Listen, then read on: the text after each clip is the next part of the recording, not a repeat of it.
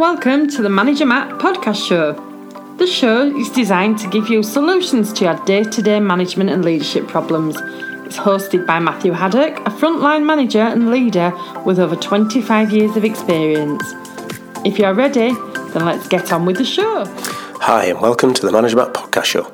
This show is designed to give you actionable and practical advice which will help you improve your management skills and get the results you need.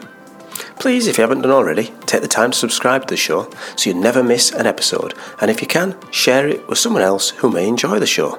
It's okay to pass on some positivity now and then. So without any more delay, let's get on with this week's show. In our 21st century lives, we're given more and more choice about everything we do.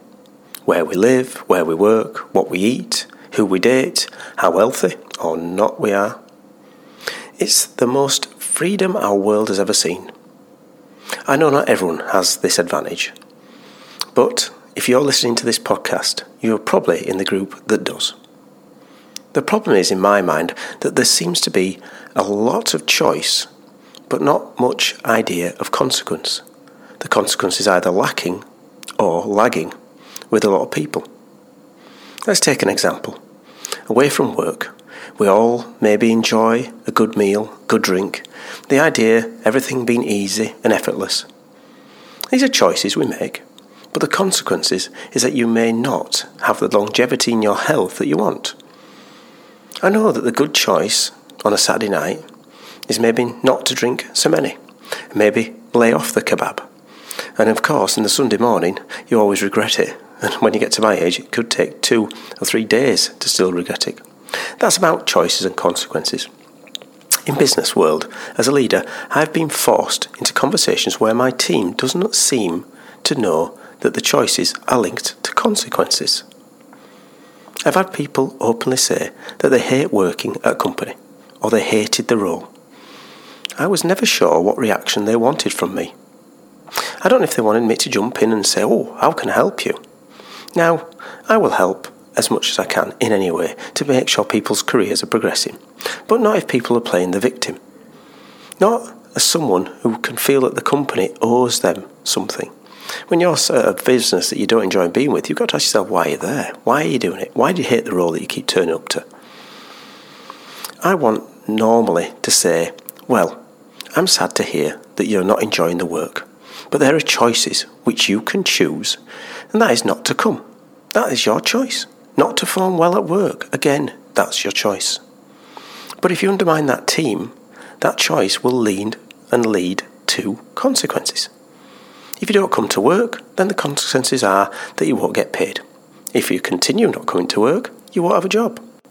If you don't perform, the consequences is that you will be an underperformer, therefore go on to management, performance and potentially leave the company.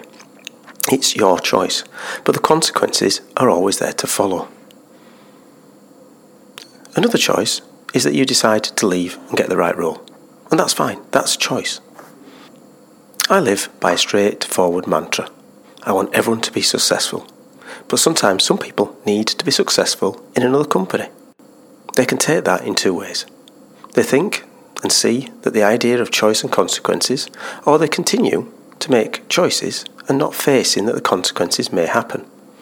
In careers, people have choices about the path they take, the work they choose to do, and the time they spend at work, but consequences of that choice may not be the financial satisfaction that they want, or even the job satisfaction they want.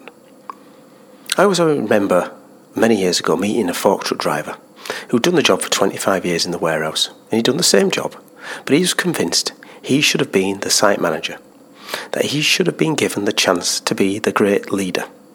When I asked him what choices did he make to advance, the evidence was clear, that he felt that that promotion was not his consequence for not doing something, it was a fact that it should have been given to him.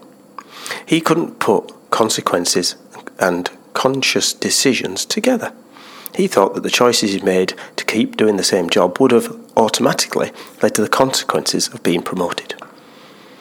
So, as with everything at Manager Matt, have a think about the choices and consequences you want out of your career and your life. You do have a choice, but each will carry a consequence.